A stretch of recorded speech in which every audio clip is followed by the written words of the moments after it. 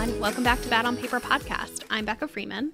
And I'm Olivia Mentor. And today we are talking about book-to-screen adaptations. And I actually cannot believe that we have never talked about this in the history of the podcast. That is shocking to me as well, but never a better time with the Daisy Jones of it all.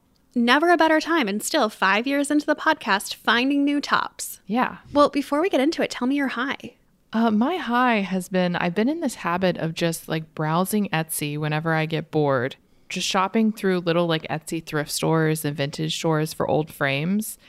And then I order like a dozen of them. A while back, before we moved, I had ordered a bunch of prints of photos I've just always loved but never gotten around to printing out. So now when the frames arrive, I like just spend like 20 minutes picking out a photo, putting it in the frame.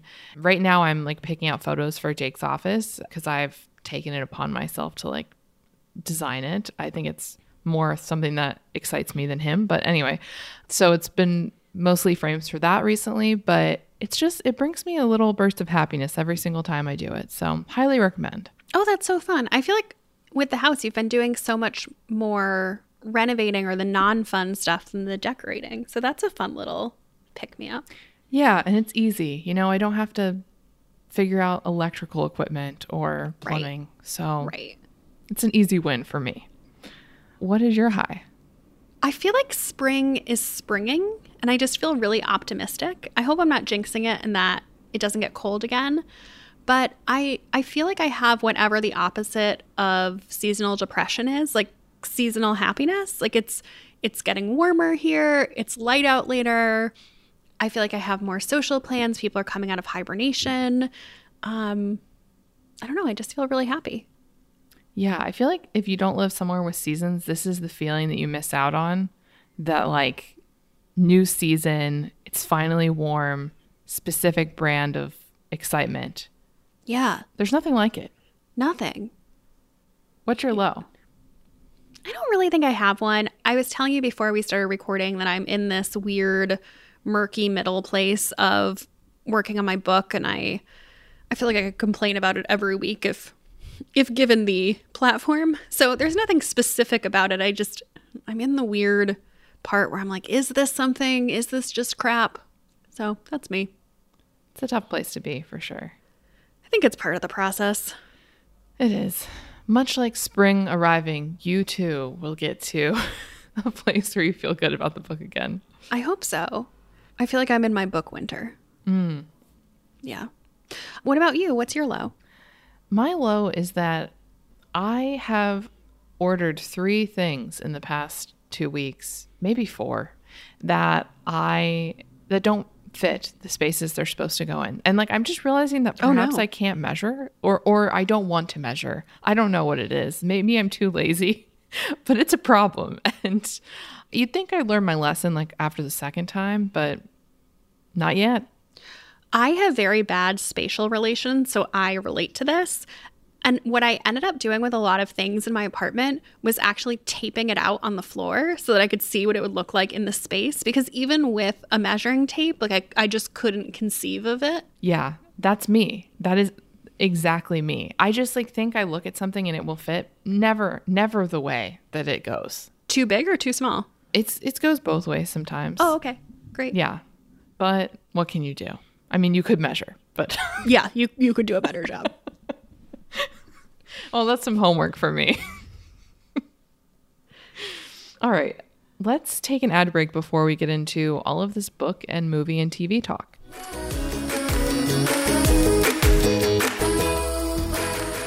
So most of you have probably heard us singing the praises of Prose and their truly custom made-to-order hair care for a while now at this point. But honestly speaking, switching to a custom routine from Prose has been one of the best things I've done for my hair. And the process was so much easier than all the other things I used to spend money on to take care of my hair, like going to a salon or spending hours just blindly wandering the hair care aisle, deciding what to buy. Plus, the results just keep getting better. I've been using Prose for 3 years now, and my hair has never looked better. And it's not natural. It is the Prose. I've said it before, but I don't think of myself as someone with quote unquote good hair. My hair is really fine. It gets greasy after a day.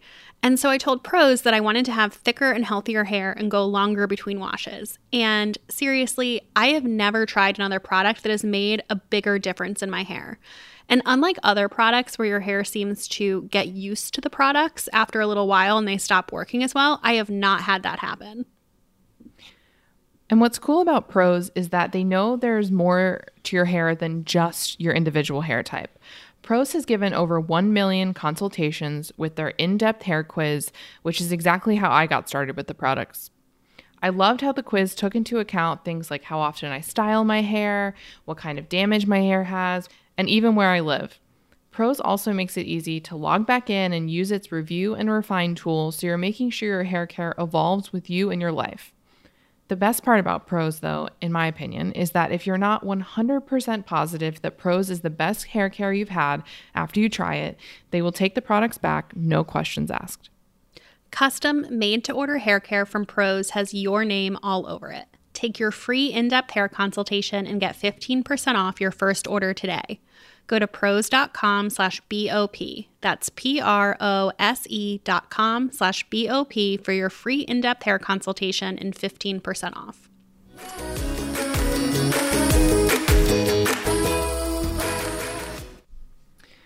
So I think we should kick off this discussion with the age-old question, which is, Sure. Is a movie or a TV show ever better than the original book it's based on? Like, you know the old saying that the book is always better, the movie's never as good. What do you think? I think if you asked me 5 years ago, I would have said that that's true, that the adaptation is never better than the book. But I think we have entered a golden age of adaptations, and I can think of 2 off the top of my head that I think are better than the book they are based off of. Yeah, I was surprised with the voicemails how many people said there were so many movies that they preferred to the book version. So I think you're right. Yeah, the 2 that I was thinking of are first The Summer I Turned Pretty. I read the first book in that series, and it's middle grade, so it is not for me as an adult. However, the TV show, I wanted to make that my entire personality, go break up a family, date some brothers. Like, it felt really aligned to my taste, even though the book didn't. Yeah, I never read the book, but this show is also on paper not something I would like at all, and I really loved it. It was like the perfect cozy fall winter show. This was a cozy summer show. That's how it felt to me. And then the Phoebe Bridgers song at the end still emotionally devastates me to this day, even just thinking about the scene. Oh, the soundtrack. The soundtrack was incredible. It makes a big difference. And then the other one that I think was better than the book it's based off of, and I loved the book, is Normal People. I actually think that the TV show was better. And I think we have a voicemail that echoes your feelings about that. Yes, it's not just me. Hi, Beck and Olivia. I am calling to talk about my favorite book to movie or TV show adaptation. And my favorite has to be Normal People by Sally Rooney. I do think the TV show is better than the book. And it just came out, like, maybe it's because it came out in 2020 and, like, we all needed just some good news in that year. But it is so delightful. I feel like it was just, like, so perfectly cast. The chemistry between Daisy Edgar Jones and Paul Mescal is just, like, perfection. And I truly cannot think of a better book adaptation. Thanks. What about you? Can you think of any instances where the movie's better than the book, or do you agree that the book is always better? I think I totally agree with you. I think it's becoming more common that the adaptation is as good as or better than. I have a lot of movies or TV shows that I've seen that are based on books that I really liked, but I haven't read the book. Oh, weird. Yeah. So Normal People is interesting though, because I just was kind of okay on the book. I didn't love it. And on paper, that show is like everything that I should love in this world for me as a person. But it was like almost too painful for me to watch. Oh, that's shocking that you didn't love it. It was so intimate. I was like... Yeah, it was really intimate. I think it was like too intense for me almost. Oh, I had to okay. turn it off, but I didn't dislike it. But I do think I liked it better than the book as well. Do you have any preference on book to movie versus book to TV adaptations? I just think we're getting the best TV ever right now. there's so much good TV that in my mind is like the best TV show in any given year I will enjoy more than the best movie I saw, if that makes sense. I agree with that, but I have some rules in terms of what I think should be a TV show. I think that if a book is a series, it can be a TV show. But if it's a single book, it should generally be either a mini series or a movie. Okay, so what about Normal People? Do you think that should have been a movie? No, that's I guess fine. it was a it's mini series. It's a mini series. But when you try to stretch out single books into full series, I generally don't like that. Do you know if Daisy Jones is getting a second season? I don't think so. Right? Okay. Or they would have to make up more plot that didn't exist in the book. That one was, I mean, we have a whole section here in the outline to talk about that, but that one was kind of interesting for me because it was almost like it felt like too much in a series. Like it felt like it needed multiple seasons to really squeeze all of the goodness out of it, which, first of all, I didn't read the book. Interesting. What about you? Do you prefer TV over movie when it comes to book adaptations or vice versa? Those are my rules. Okay. Like generally, if it's a series, I think a book series, I think TV works. And then otherwise, I generally prefer movie. And okay, I have another question, which is if you see something coming out and then you know it's a book and you're kind of interested in it, do you make yourself read the book before you watch? Or are you kind of like, maybe I'll watch, maybe I won't, maybe I'll read, maybe I won't?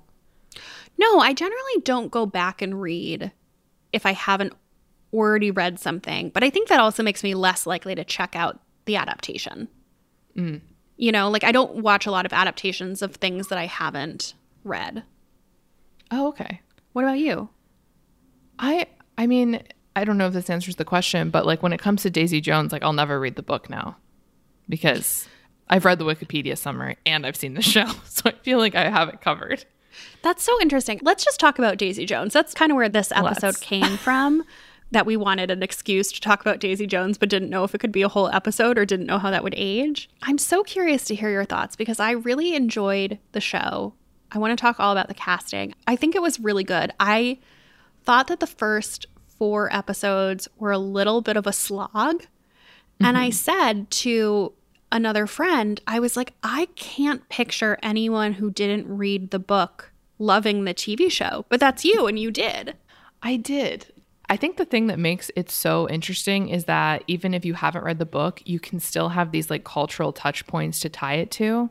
So like Fleetwood Mac or the Civil Wars, and it makes it all feel that much more interesting, I guess, like the book does. So you kind of have that experience even if you haven't read the book.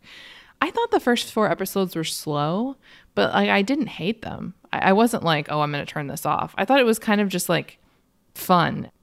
Like, I feel like I watch a lot of dark shows and it just felt very light and fluffy to me, which was nice. Maybe it's a double-edged sword of having read the book. You know that the crux of the plot is this relationship between Daisy and Billy. So before they really get into this will they, won't they situation, I was like, okay, come on, fast forward. Let's get here already.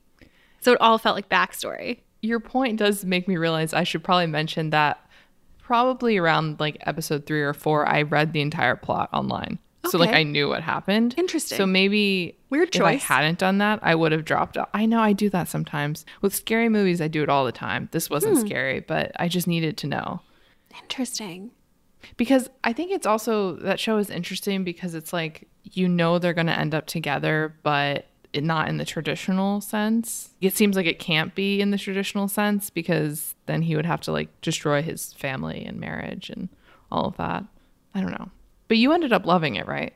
I did. By the end, like I had Amazon Prime up on my computer and was refreshing, waiting to see when the last 2 episodes would drop because I couldn't figure out which day it was. Did you like it more than the book? Yeah, I did. I liked the book, but I didn't love the book. We actually have a book club episode on it from when it came out. So I'm curious if my feelings are the same now as they were then, or if they've like changed through rose-colored glasses or something from that time. I think this is how I felt. I remember being disappointed in it relative to The 7 Husbands of Evelyn Hugo. Yeah. And liking it, but like not necessarily getting the hysteria over the book that was happening at the time it was released. I really like the time period. Like 70s rock and roll is a time period of historical fiction that I do enjoy. But yeah, I And I think the storytelling device of the kind of VH1 behind the music is really interesting, but it's not my favorite of Taylor Jenkins Reid's books. Okay. Interesting. But I think visually, like, it's such a visual feast. Yes. And obviously there was a lot of money in this adaptation, but they did such a phenomenal job. But one of the things I want to talk about is the casting, because I feel like this could have gone sideways so fast. Yeah. It's so interesting. I guess I didn't know what to expect regarding the talent of the people portraying the characters. And I really felt like they nailed it, and that they didn't sacrifice on chemistry either, because I felt like they had really good chemistry, but they were also really good fake performers. And they looked the way I wanted the characters to look. At least Sam Claflin and Claflin and Riley Keough, I think they're musical, but they're not trained musicians, if I understand correctly. Like, I know Sam had to learn to play guitar, which is kind of crazy. Yeah, I saw some interviews with him. I think he knew he could sing. I saw a talk show interview with him about having tried out for Cats, the musical movie, and not getting it. Oh, wow, man, he dodged a bullet. And so I think he was trying out for musical theater things. Like, I think he knew he had a voice he could sing, but I don't think he was getting those types of parts. Maybe because he wasn't very Broadway-y. Mm-hmm. I remembered like halfway through the series that Riley Keough is Elvis's granddaughter, by the way. Oh, you didn't know that going in? I knew that, but like it just wasn't, I hadn't thought about it in a long time. And then once it hit me, I was like, oh. But yeah, I think she is what makes all of it work. I agree. Everything else, I'm like, good. I think their chemistry too. I agree. I think they had incredible chemistry. I was actually kind of shocked because there was a great discussion about this in the Facebook group.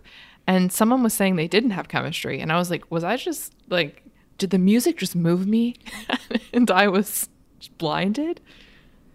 No, I thought they had great chemistry. And I also thought the music was so well done that they had actual songwriters write tracks for it. Like, we were texting about this where you were like, I just keep walking around my house being like, baby, baby, baby. And I was like, oh, I'm walking around mine saying, tell me, tell me, tell me. Yeah. Jake was doing it too. Actually, Jake really liked the show as well, which kind of surprised me. But the music's pretty good. It's kind of wild that they released it as an album. And it's listenable. So did you hear that they might go on tour? I heard that it's in their contracts. That's so meta. It almost breaks my brain how meta that is. The marketing around this show is wild, between the album and then the Free People collection. Like, I have never seen Genius. I've never seen such a phenomenon. But it makes sense, because I really do think this is the type of show that has the ability to influence culture in terms of fashion, music, like just drug use. I want to like do a bunch of lines and wear a caftan after this show was like my main takeaway. Okay, between this show and Taylor Swift's one dress for her opening night of the Eras tour with the bell sleeves, the lilac, the amount of word combinations I have Googled to try to find a version of this dress: wide sleeves, big sleeves, bell sleeves, 70s dress, Daisy Jones dress, like every combo you can imagine. And I have found nothing. But, like, let's just give the cycle like 2 more weeks, and I think I'm going to go on Target and it's going to be right there. So, I love this for you upstate with your tractor that you're apparently getting, because you're in the tractor pipeline. And, did I say I was getting a tractor, or is that just you saying that? No, you said that it was a slippery slope, like the rural living to tractor pipeline. It is, before you know it. So I'm just picturing you riding this tractor around your land in this diaphanous 70s glam. That is cocktail caftan. That is a vibe. With like a martini in your hand. No better way to operate heavy machinery than a dress that can get caught in any number of like wheels and alcohol. And substances, yeah. Exactly. Yeah. Can I tell you one thing about the show that every time I saw it bothered the shit out of me? Yeah. Suki Waterhouse fake playing the keys. Like in the back of every scene, she was just like I'm doing like I'm assuming she can play piano because she's a musician, but someone out there has to have noticed this other than me. It drove me absolutely insane. It didn't bother me. I was actually really impressed by her acting, because I I know her as a model and I was not expecting much. Yeah. And I feel like Camilla's performance was like a little wooden. Do you think Leonardo DiCaprio watched this? No, I don't. Really? No. I would. If they were still together, he would have, but I don't know. Suki Waterhouse is with Robert Pattinson, so I do think Robert Pattinson has watched it. Oh, yeah. I picture Robert Pattinson as the most supportive partner of all time. Interesting. And I also thought, other than the keyboard playing, Suki Waterhouse had a better acting performance than Camilla, to be honest. Yeah. Do you know what messed me up about this show? Tell me. Other than the desire to do cocaine. Sure, yeah, other than that. Sam Claflin's face. If you start to go down the rabbit hole of his other roles, he is human Play-Doh. He looks so Really? different in everything he's in. You're like, you're that person, but you're also that person, but you're also that person. Like, I do not know, like, having just watched this show, if you put Sam Claflin in front of me, if I could be like, that's him, if he didn't have the Billy Dunn hair. And the accent also, like, changes quite a bit. His American accent's incredible. I fell down a rabbit hole of looking at him in past roles, and I was like, I don't think this man has a face. See, a little different. When I look at him, I just see Winnie. Because, like, the wispy hairs, the sort of hollowed cheekbones. For those that don't know, Winnie is my dog. Yeah, this is not where I thought this was going. I have a TikTok about it. Anyway. It has been confirmed by both strangers and people that know me that there is a resemblance. Interesting. And there's sort of like a wide-eyed kind of look. Anyway, this isn't what anyone expected to hear when they tuned into the podcast. But this is weird after saying that he looks like my dog, but he is very attractive. I'm gonna take us out of this weird dead-end street that could lead to no good. Oh, man. Baby, well, I don't baby. Sorry. I don't just want to talk about the Daisy Jones and the Six adaptation. I want to talk about what are your all-time favorite book-to-screen adaptations?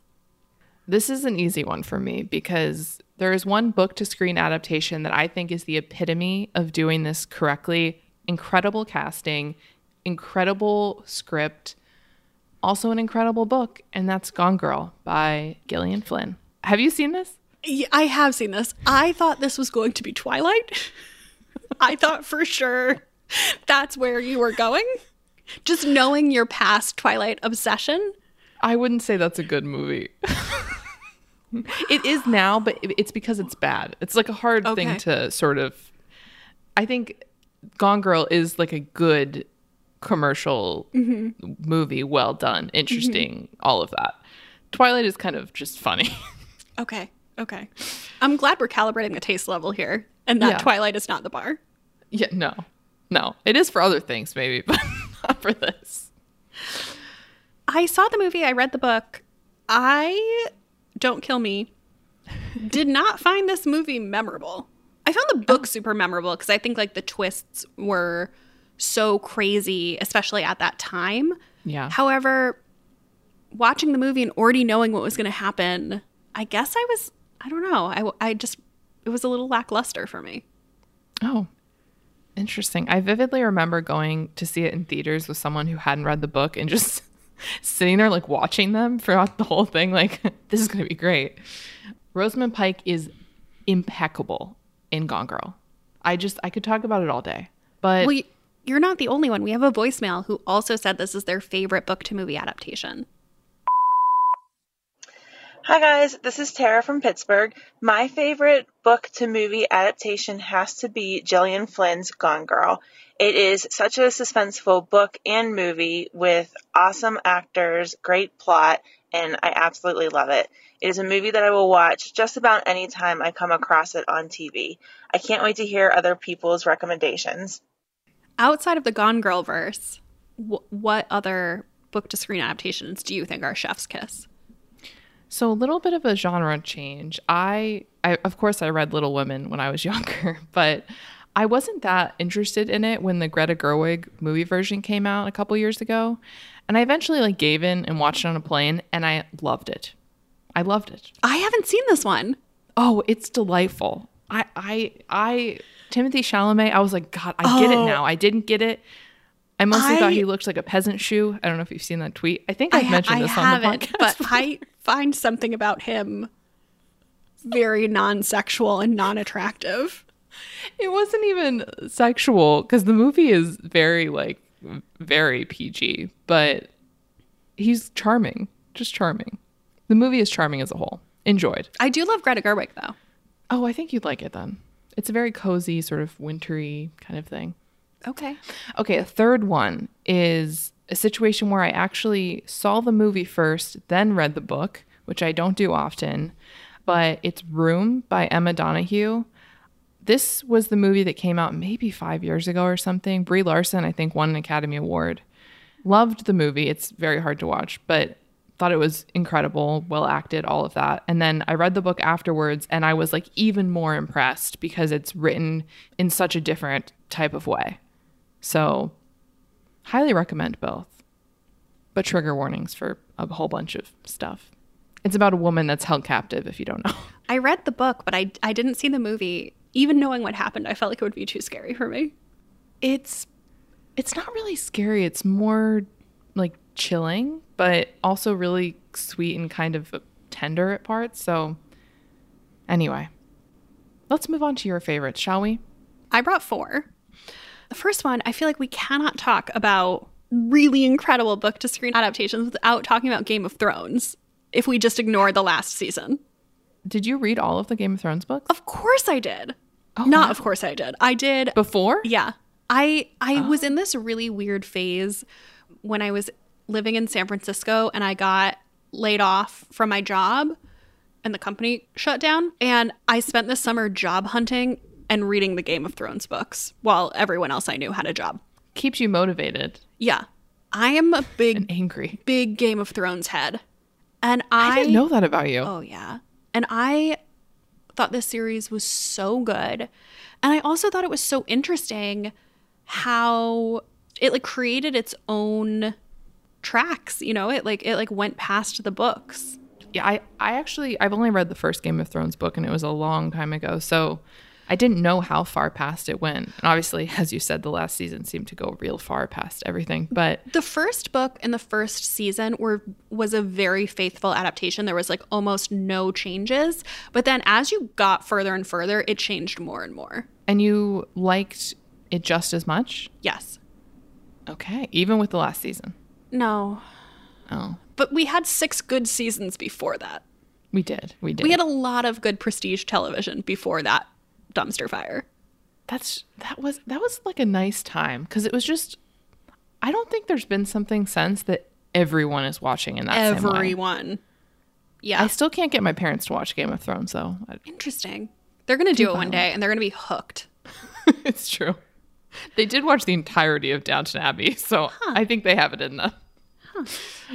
The second one I brought, I cannot tell if this is something that is universally beloved or this is just so beloved by me because I loved this book so much, but I adored the adaptation of Where'd You Go, Bernadette with Cate Blanchett. I loved this book too. I haven't read it or watched it, so which one should I do? Which one should I do both? Should I do one before the other if I had to pick? Guide me. I don't know. Oh, master. I guess at this point, I was going to say do the book, but I can see the piles of books behind you. And I feel like that's a higher commit. So maybe watch the movie. Okay. But the book and the movie both just have such a specific sense of voice to them. And I think the movie captured that so well. And I just love this piece of content in any form. Okay. High praise. Going slightly lower brow, I am still mad that there was no season 3 of Famous in Love, which is an adaptation of the series by the same name by Rebecca Searle. I've never heard of this in any form. So before Rebecca Searle started writing like upmarket women's fiction, she wrote YA. And I loved her YA books. And where is the TV of this? What station? When? It was a CW TV show. It was a CW TV show starring Bella Thorne. Oh my God. Probably like 5 years ago, 6 years ago. And it was like a teen soap. What do I compare it to? It wasn't the Vampire Diaries because that's like supernatural, but you know, it was like a teen soap, Gossip Girl, like in that genre, love triangle between this budding actress and her two co-stars. It was so good. It was so soapy too. Well, I mean, if you're going to last more than one season on the CW, They there's got something. 2, but they didn't get 3. Oh, well, most things don't. So rest in peace. I'm still upset. And then the fourth one, I recently just rediscovered this. Have you watched the movie or read the book This Is Where I Leave You by Jonathan Tropper? No, never heard of this either. I read this book, oh gosh, probably 10 years ago. And I then read all of his books. I loved them so much. And this book was made into a movie. And I feel like it was maybe a little bit of an arty, non-blockbustery type movie, but it has a fucking stacked cast. And it just came onto Netflix. And I made my friend Elizabeth watch it the other week. And she loved it. And she was like, how have I never heard of this? But it's like a family dramedy about the patriarch of the family dies. And the mom insists that the family sit Shiva for him. And they're not religious. She convinces all of her adult children to like spend the week at home, basically. The cast is, the main character is Jason Bateman. The mom is Jane Fonda. I'm in. Tina Fey, Adam Driver. Wow. Connie Britton. Like, it is a stacked cast. Dax Shepard. I've seen clips of this somewhere. Well, I or feel like something. it's having a second life because I don't feel like the movie was initially very popular, but it's really good. It's really well done. How could it not be with these people? Now it's on Netflix for, I don't know, the first time, or it just came back on Netflix like a month ago. And so it's Okay. been in like the top 10. I'm going to watch that. But it's so good. I'm going to watch that. Yeah, I think you would like it. All right. Well, we also have a lot of fun voicemails of movie versions that you all loved. So let's listen to some of those. Hi, Bad on Paper Pod. I wanted to reply to prompt number 2, where a movie is better than the book, and my answer is Julie and Julia. The movie has Meryl Streep and Amy Adams and the cute guy from the Mindy Project, who I can't name. So I loved that movie, and I went and I was like, oh, I have to read the book. I really didn't like it, and rest in peace to the author. I think she passed the other year, but I just don't think it can compare to like just seeing Meryl Streep's weird Julia Child voice. Anyway, that's my answer. Watch Julie and Julia. Do not bother reading the book. Okay, bye. Hi, Olivia and Becca. My name is Catherine, and I'm calling to talk about my favorite book to film adaptations.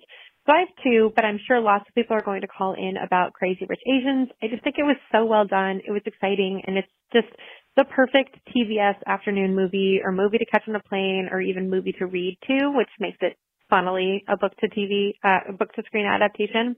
The other one I wanted to bring up was the adaptation of Emily Giffen's Something Borrowed. It's a great adaptation because it builds on the book, but it's also just a really precise like snapshot of a group of friends' lives. I just think it was really well executed. It captured the characters well, and it also captured the character of New York City really well, especially in the summer. So really enjoy it, and really wish that they had been able to get book 2 off the ground. Although I think maybe at this point we've kind of missed the boat on Kate Hudson having a baby as the star of a movie. Hope you guys are well. Thank you. Becca, have you seen either of these movies? Yes, I've seen both, and I would agree that these are both A+ adaptations. So I just want to give my +1 to these. I've seen both too. I never read Something Borrowed, so I feel like I can't comment on it, although I think it's a good romantic comedy. But I'm sorry to say, I loved Crazy Rich Asians, the book, but the movie, maybe it was too overhyped for me. Like, I don't know. I didn't love it as much for some reason. Interesting. I So didn't hate it. I feel like Grace is the opposite. She hated the book. She couldn't get into it, but she loved the movie. Interesting. Yeah. All right. Well, here's one more voicemail from someone talking about a book and a series that they both loved. Hi, Becca and Olivia. This is Catherine. Something that I have loved recently is Station 11, the show that HBO made based on the Emily St. John Mandel novel.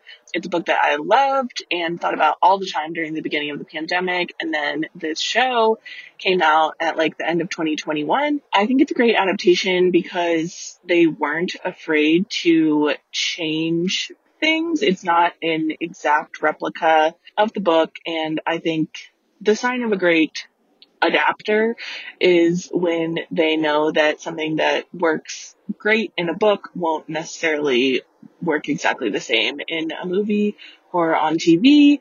And yeah, I think they weren't afraid to change things, add things, and it made for a better TV show in the end. I don't necessarily know that I would say the show is better than the book, but I think that they're both equally great, even though they're different. I would highly recommend it. I feel like it got a little bit lost because it did come out in 2021 and was about a pandemic. I don't know that people were ready for that then, but now maybe in a post The Last of Us world, they are ready. I think if people like The Last of Us and the themes of that, they would really love it. It is beautiful and a little bit more hopeful, and it's about art and culture and, yeah, thanks. Olivia, did you watch this one? No, but I read the book right before the show came out. But this series, this book on paper, this is like, especially TV, this is me. This is my type of content. So I think it's time. I think it's time, like the voicemail said, I think it's time for me to watch it. I need to loop back to this too. I did not have the emotional bandwidth during the pandemic to watch something about a pandemic, but I loved this book and I've heard such good things about the TV show. This was a good reminder. It was. Thank you, Catherine. Let's take a quick ad break.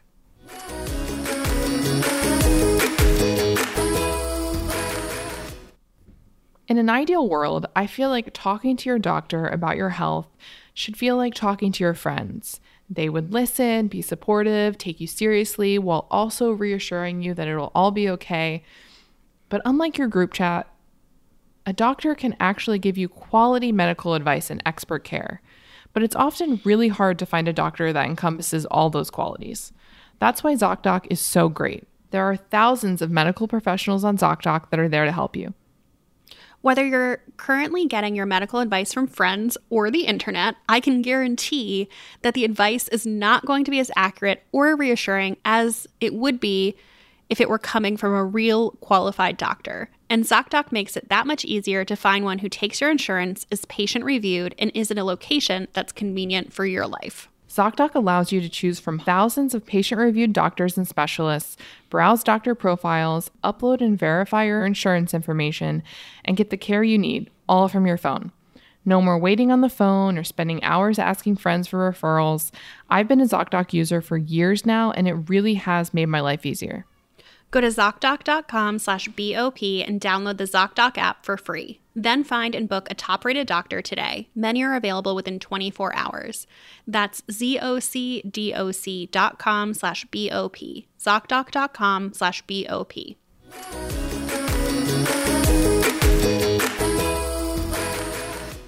So we talked about the good. I would like to talk about the bad. What are your least favorite book to screen adaptations? So like I said, I was kind of so-so on Crazy Rich Asians, which I honestly think was just because, like I said, it was a bit overhyped. Or not overhyped, it was so hyped that it made it hard for me to have a sort of neutral view going into it. But the one that stands out is just like a fail is The Girl on the Train, which starred Emily Blunt, who I adore. So I'm not quite sure, but I think they were trying to do a Gone Girl thing, and it just wasn't as good. It was not as good. Oh. Yeah. But those are two. Just okay. Two. What about you? Well, so this is tricky because I did not love the book, but I thought the adaptation was so bad, and that is The Hating Game by Sally Thorne. I thought the book was a little creepy. I've talked about it in the past. I don't need to get on my soapbox. But this movie, I cannot think of two people who have less chemistry than Lucy Hale and the male lead. Like, if this had taken a left turn and he killed her during this movie, I would have been the least surprised. Okay, so I read this book and actually really liked it, although once you pointed out the problematic parts, I was like, oh yeah. And I watched the movie and I was just kind of like, okay. But when I think about the movie, all I think about is him just like towering over her, like 90 feet in the air. He literally, you could tell me this man is 12 feet tall and I'd be like, seems right. And Lucy Hale just like cowering beneath him. But it was very menacing in a way that was like, are you going to fall in love, or is he going to chop you up in his shed? Yeah, it was a little terrifying. My second one, which really pains me because you know that I love Elizabeth Gilbert and I love Julia Roberts. I thought that the Eat, Pray, Love movie was such a letdown. I actually just think that is such a hard movie to adapt. So you read the book before and then Loved you went and saw the movie after. Yep. Were you like very excited about the movie?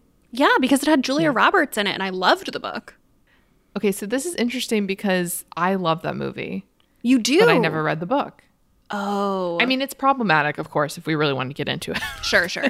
But I just remember really finding it like so fun and just all the different travel scenes. And I guess maybe this one isn't blanket bad, but it just did not live up to my expectations given the book.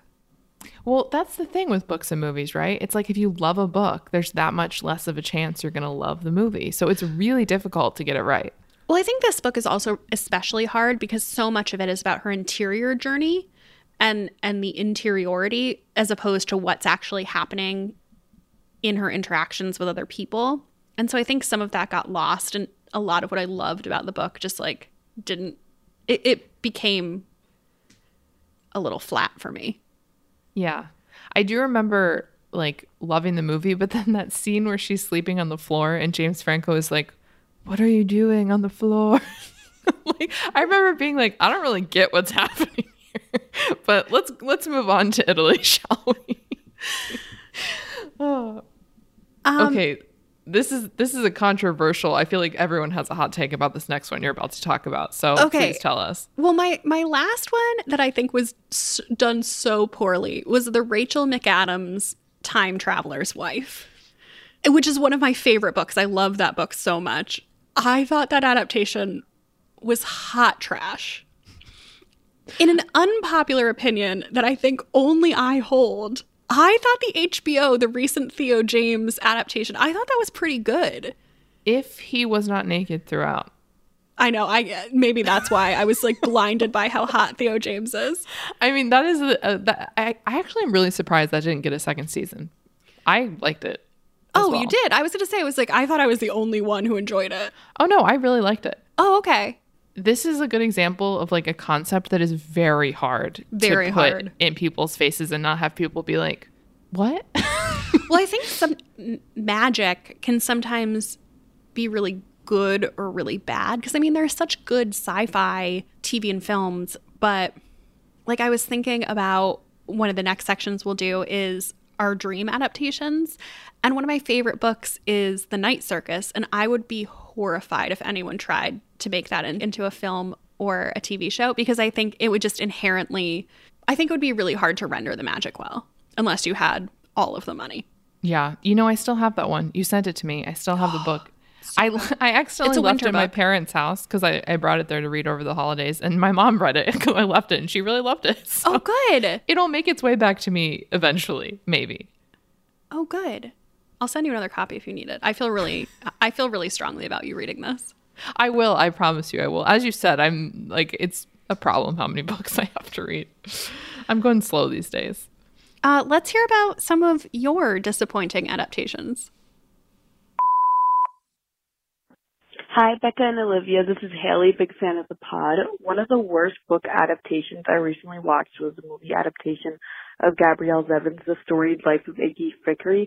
I loved this book last year, especially after reading Tomorrow and Tomorrow and Tomorrow, and I had such high hopes for the recent movie adaptation starring Kunal Nayyar and Lucy Hale. It was just so obvious from the start that even the font used as the title was that this was going to be so cheesy, a Hallmark route.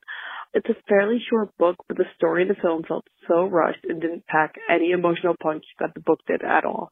Thanks. Oh, I am so bummed about this one. I did not even know that this had come out, that there was an adaptation of The Storied Life of A.J. Fikry. So I haven't read the book. Did you like it too? Oh, I loved the book. It's very sweet. It's very different tonally than Tomorrow and Tomorrow and Tomorrow. I feel like from this person's voicemail and the thing they said about the font, I get what kind of movie it is immediately. Oh. Also, there's a weird sort of Lucy Hale theme going on here. Lucy Hale. She's in a lot of things, we need better scripts for you. She's in a lot of things. I think she's a quantity over quality person sometimes, but she has been in good things. Yeah, she's working hard. Yeah, she's out there hustling. So before we get into our most anticipated things we're looking forward to in terms of books to movies or TV, I thought it would be interesting to play 2 voicemails that have 2 different takes on the same book to movie adaptation. The first one being from someone named Katie, who has arguably the most lovely accent I've ever heard. It actually, when I first listened to it, it sounded fake. I was like, someone is going to think we hired an actor. That was me. I hired Katie. Anyway, thanks, Katie and Sarah. Let's listen to these takes. Hey team, Katie here. So I remember thinking the first time I saw it that The Devil Wears Prada film was nowhere near as good as the book. I even remember feeling slightly betrayed. It was weird. 17 years later, I've watched that movie at least 20 times and have never returned to the book. So I guess the data kind of speaks for itself. Likewise, I thought that I really liked Normal People, the book. Turns out, not nearly as much as the TV show. Hi, Becca and Olivia. This is Sarah, and the adaptation where I think the movie is better than the book is The Devil Wears Prada. I read it probably back in the mid-2000s, when it was a bestseller and everyone was reading it, and I remember enjoying it, but the movie is just totally iconic. It has Meryl Streep giving an amazing performance, Emily Blunt being the real hero of the story, Anne Hathaway's bangs. It's so quotable, and I think it's a great example of an adaptation taking a book and giving it permanent cultural icon status. Which side are you on? I never read the book. But I love the movie. I love the movie. What's your take? I can't really have a take, I guess. I don't know. I haven't read the book in so many years. I read the book when it came out. So I remember it being great, but I don't know how it holds up. But from my memory, I would say it's a parody. I would say they're at parody. The book and the movie are both excellent. Well, there you have it. Let's take another ad break.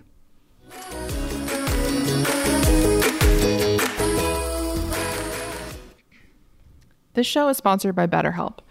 I've talked about this so much on the podcast and in my newsletter and on Instagram, but it's true. Therapy is all about deepening your self-awareness and understanding, because sometimes we don't know what we want or why we react the way we do until we talk through things. Therapy can be a great way to learn positive coping skills and how to set boundaries. It can empower you to be the best version of yourself, and most importantly, it isn't just for those who've experienced major trauma or are going through a particularly hard time. BetterHelp makes therapy more accessible and stress-free than ever. It's entirely online, convenient, flexible, and suited to your schedule. To get started, you just have to fill out a brief questionnaire to get matched with a licensed therapist, and you can switch therapists at any time for no additional charge. This makes it so much easier to find the perfect therapist for you instead of just settling for the first person you call. Discover your potential with BetterHelp. Visit betterhelp.com/badonpaper to get 10% off your first month. That's BetterHelp, HELP.com/badonpaper.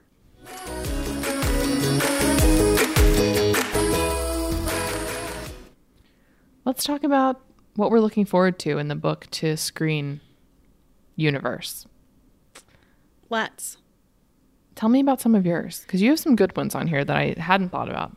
Well, I wasn't sure what to do with this prompt, if it was ones that are actually already happening or just ones that I want to put out there into the universe. So I did both. Good. So in terms of things that I think are actually happening, there has been a 7 Husbands of Evelyn Hugo adaptation that has been swirling in the universe for a very long time. I think it was originally in a different studio and now it's landed at Netflix. I know that it is being cast, but they haven't announced the casting for it yet. And I am very excited. What do you have a dream cast for this? No, I'm really bad at fantasy casting. Oh yeah, you've said this. I am too, actually. So no, I don't, but I'm excited. And then the other one, which I feel like is a hot property, is ACOTAR, A Court of Thorns and Roses, is being adapted on Hulu. And again, nothing has been announced. But I think there might be some rumors around Sadie Sink as Feyre. I'm not positive how one would say her name out loud. I think it's Feyre. Feyre? Sure. I don't know.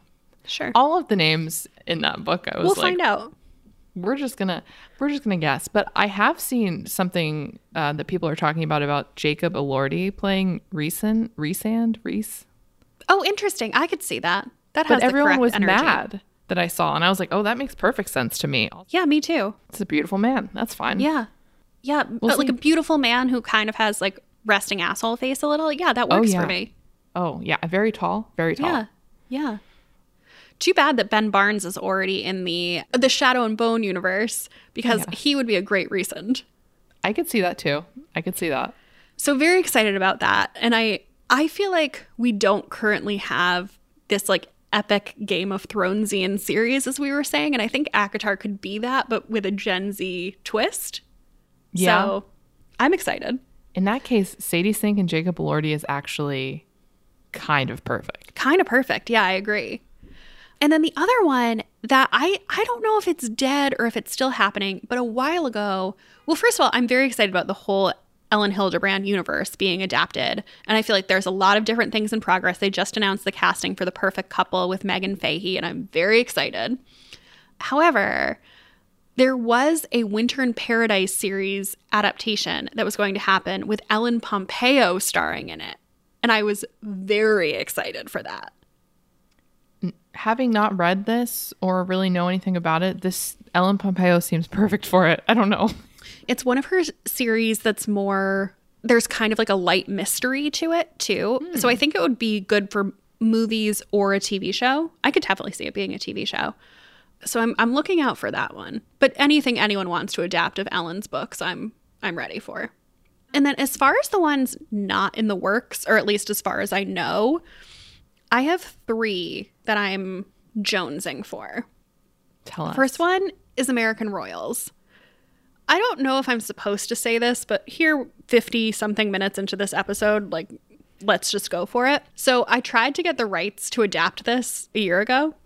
Oh, we had like the worst pitch ever, but I feel like this series needs to be a trilogy or a quadrology of movies. This could be incredible. Oh my God, I think you need to have money for it, but like, I think this would be incredible. I have secret Pinterest boards. I have so many notes for this. Like, I am ready. I think this could be it's not Hunger Games because it's not like that fighting dystopian, but I think this could be the movie trilogy of our current time. Yeah. I said it when you were first talking about this, and I'll say it now. I need this to happen as well. I've only read the first one, but like as someone that really likes, like you said, not dystopian, but it is like your world, but different. Mm-hmm. That's so appealing. And there's a real like so good Gossip Girl Bridgerton vibe to it too, of like the court and all of the clothes. The teen drama. So good. Anyway, I really want that. I also really want the Selection series, which I don't think will ever happen. That has been optioned for a while, and I think it has at least two different pilots that have been shot for it, which are so bad that they have not come out. Oh, wow. But again, this is like The Bachelor meets The Hunger Games. I think it would be an excellent movie or TV series, but seemingly the adaptation has not gone well over the past however many 5+ years that they've been trying to adapt it. Seems like a bad sign. I know. I feel like it might be one of those properties where like too much money has been sunk into it, where they're like, we are done. We are never making a Selection series. But I think it would be so good. And then the other one is this book that I keep evangelizing that came out in 2021 called The People We Keep. And it is about a girl who runs away from home when she's a teenager, and then kind of all the people she meets along the way who are important to her life. And I think this would make the most exceptional tear-jerky movie ever. Oh, really? I sobbed my way through this book. It is so good. You should be working for like the CW branch of Netflix. Like you could be creating an empire. Honestly, we were talking about this when we were in Rehoboth earlier this week, where it was like, if you got a do-over and were in a different career, what do you think you would do? And I was like, I think I would be an amazing film scout for like books to turn into TV series. That's a really hard job to get, and I feel like you can't just like pop into it. Like, No, do you I mean, follow for sure. Jordy from Jordy's Book Club? No. He has a Bookstagram, and he does this. He used to do it for Netflix. Now he does it for Universal. But he like worked his way up from the mailroom at a talent agency doing this. Like, this isn't just a job where I could be like, hi, my name is Becca Freeman, and I'd like to tell you what books should be made into TV shows. I think someone's going to reach out to you after this episode and say, thanks for the hour-long pitch. You're hired. Who knows? Bye. Podcast closed. Gotta go make No, some you have movies. to stay on the podcast. I'm kidding. What would Terrence do if you just disappeared? He'd take his spot in the limelight. It's true. And then the other thing I just want to talk about really briefly is I am so curious about all of these romance adaptations that are happening right now. Like, I know People We Meet on Vacation and Book Lovers from Emily Henry are being adapted. It Happened One Summer by Tessa Bailey is being adapted. I think a bunch of Christina Lauren books are being adapted. And I'm so curious because, as anyone who's listened to this podcast for any length of time knows, like, I'm such an advocate of the rom-com movie, and it has disappeared. And I just wonder if any of these will usher in a new era, if somebody will be able to figure out how to adapt these in a way that like lives up to the feeling of the book. If someone will like succeed where The Hating Game, for me, failed. And like, if we can enter a new golden era of rom-com movies. I think it's not going to be all of them. I think there's going to be one that does it right. This is my prediction. It's hard. It's very difficult, I think. There's a really interesting New York Times article from maybe last summer about why we don't make good rom-coms anymore. We'll have to have Maddie link it in the show notes. It's a very interesting read. I'll have to read that too. What about you? Don't. What is the summary of it? Sorry, just give me the one. Is there like a one sentence? There were a few different factors, but one of them was casting and chemistry and just like the way that casting works. Like, we're not casting these couples like Meg Ryan and Tom Hanks who have like really good chemistry. And we're just like, especially as celebrities get bigger and bigger, they're like not having to audition. They're just like fucking casting people. And you're like, wow, these are two big names who have you're hot zero and you're chemistry. Hot. Yeah. That's a good point. What did you bring to the table here? I brought the only adaptation that matters to me, which is Project Hail Mary, which... With Ryan Gosling. With Ryan Gosling set to star and CGI robot spider rock creature as Rocky, I guess. But this has been signed up like to happen since before the book came out in 2020, I guess.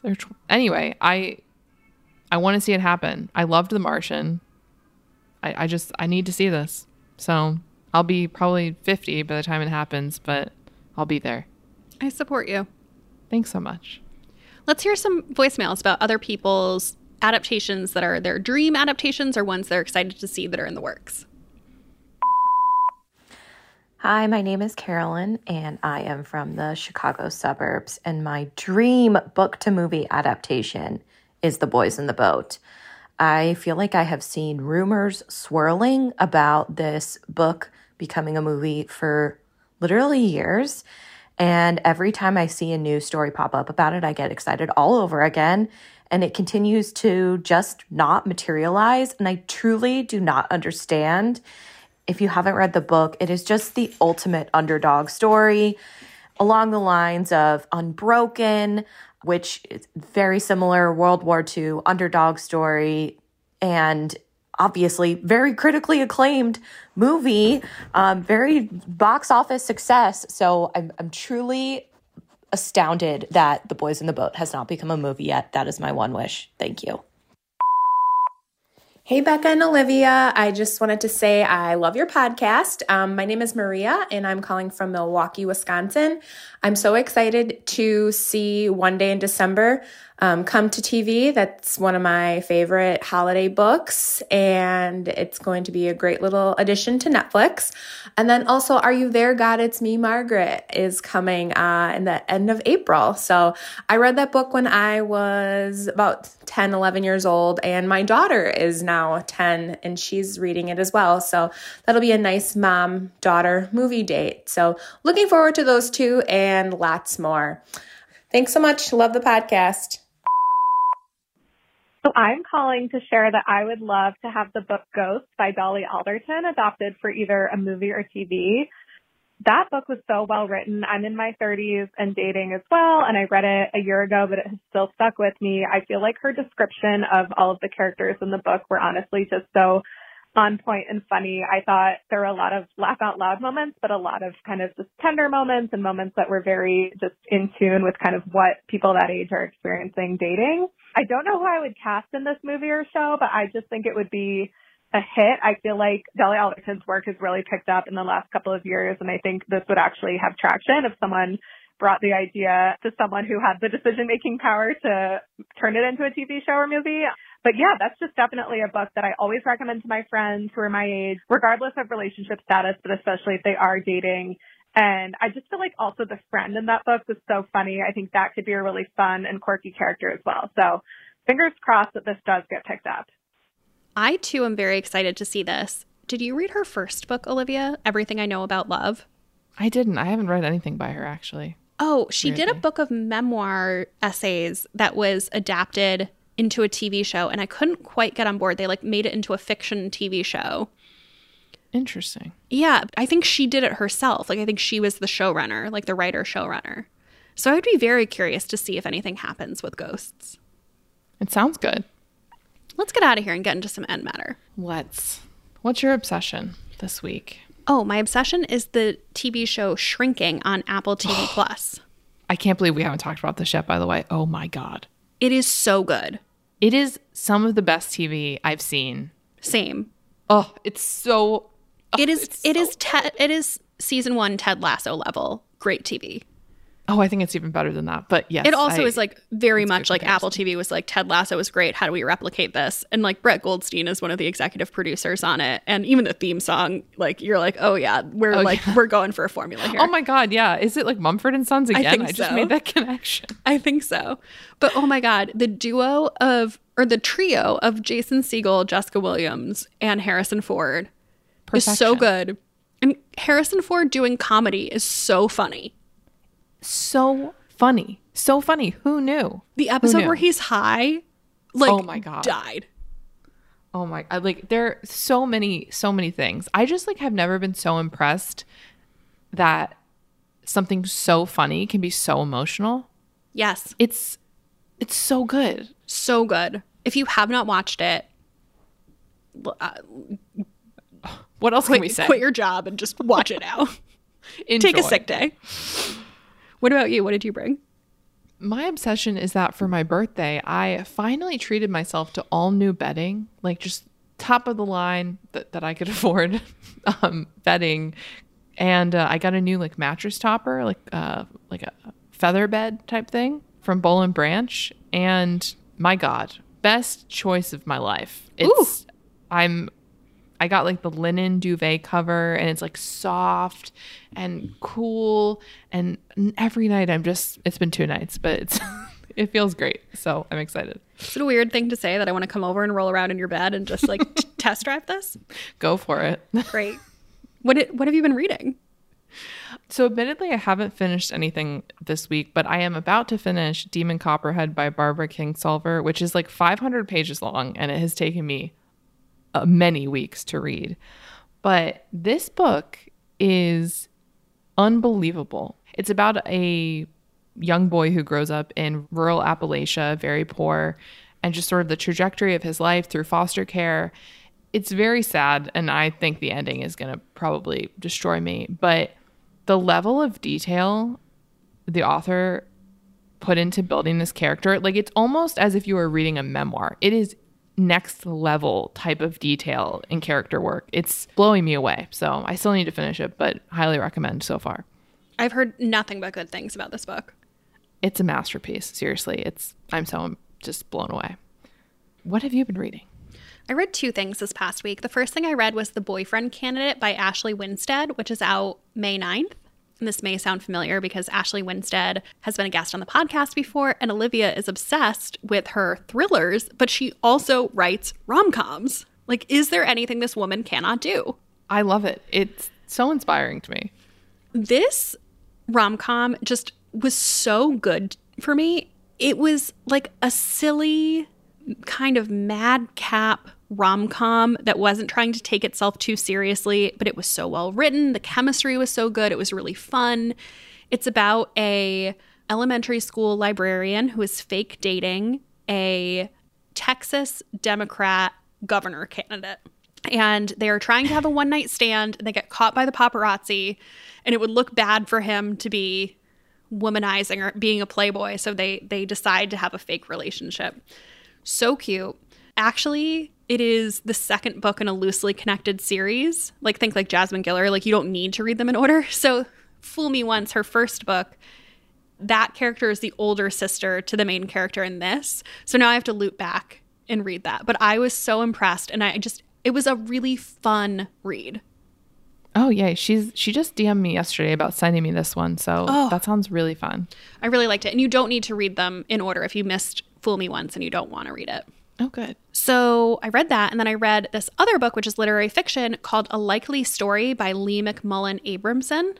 And this is about a woman who is in her 30s and is the daughter of kind of this like literary great, like this esteemed literary fiction author who is like kind of the toast of the literary world. And she also wants to write a book, and she can't like quite crack it. And she finds out a secret about her family that like kind of puts her whole family's reputation at risk. I thought this was great. It is a book that's very much about writing, which I usually don't like, but I thought this was well done. So if you don't like the meta of like books about people writing books, maybe not. But I thought this was great. And it's out right now? It's out right now. Yeah, it came out in March. Oh, cool. Yeah, I really enjoyed it. It kind of gave Pineapple Street vibes, but like darker and like Upper East Siders. Okay.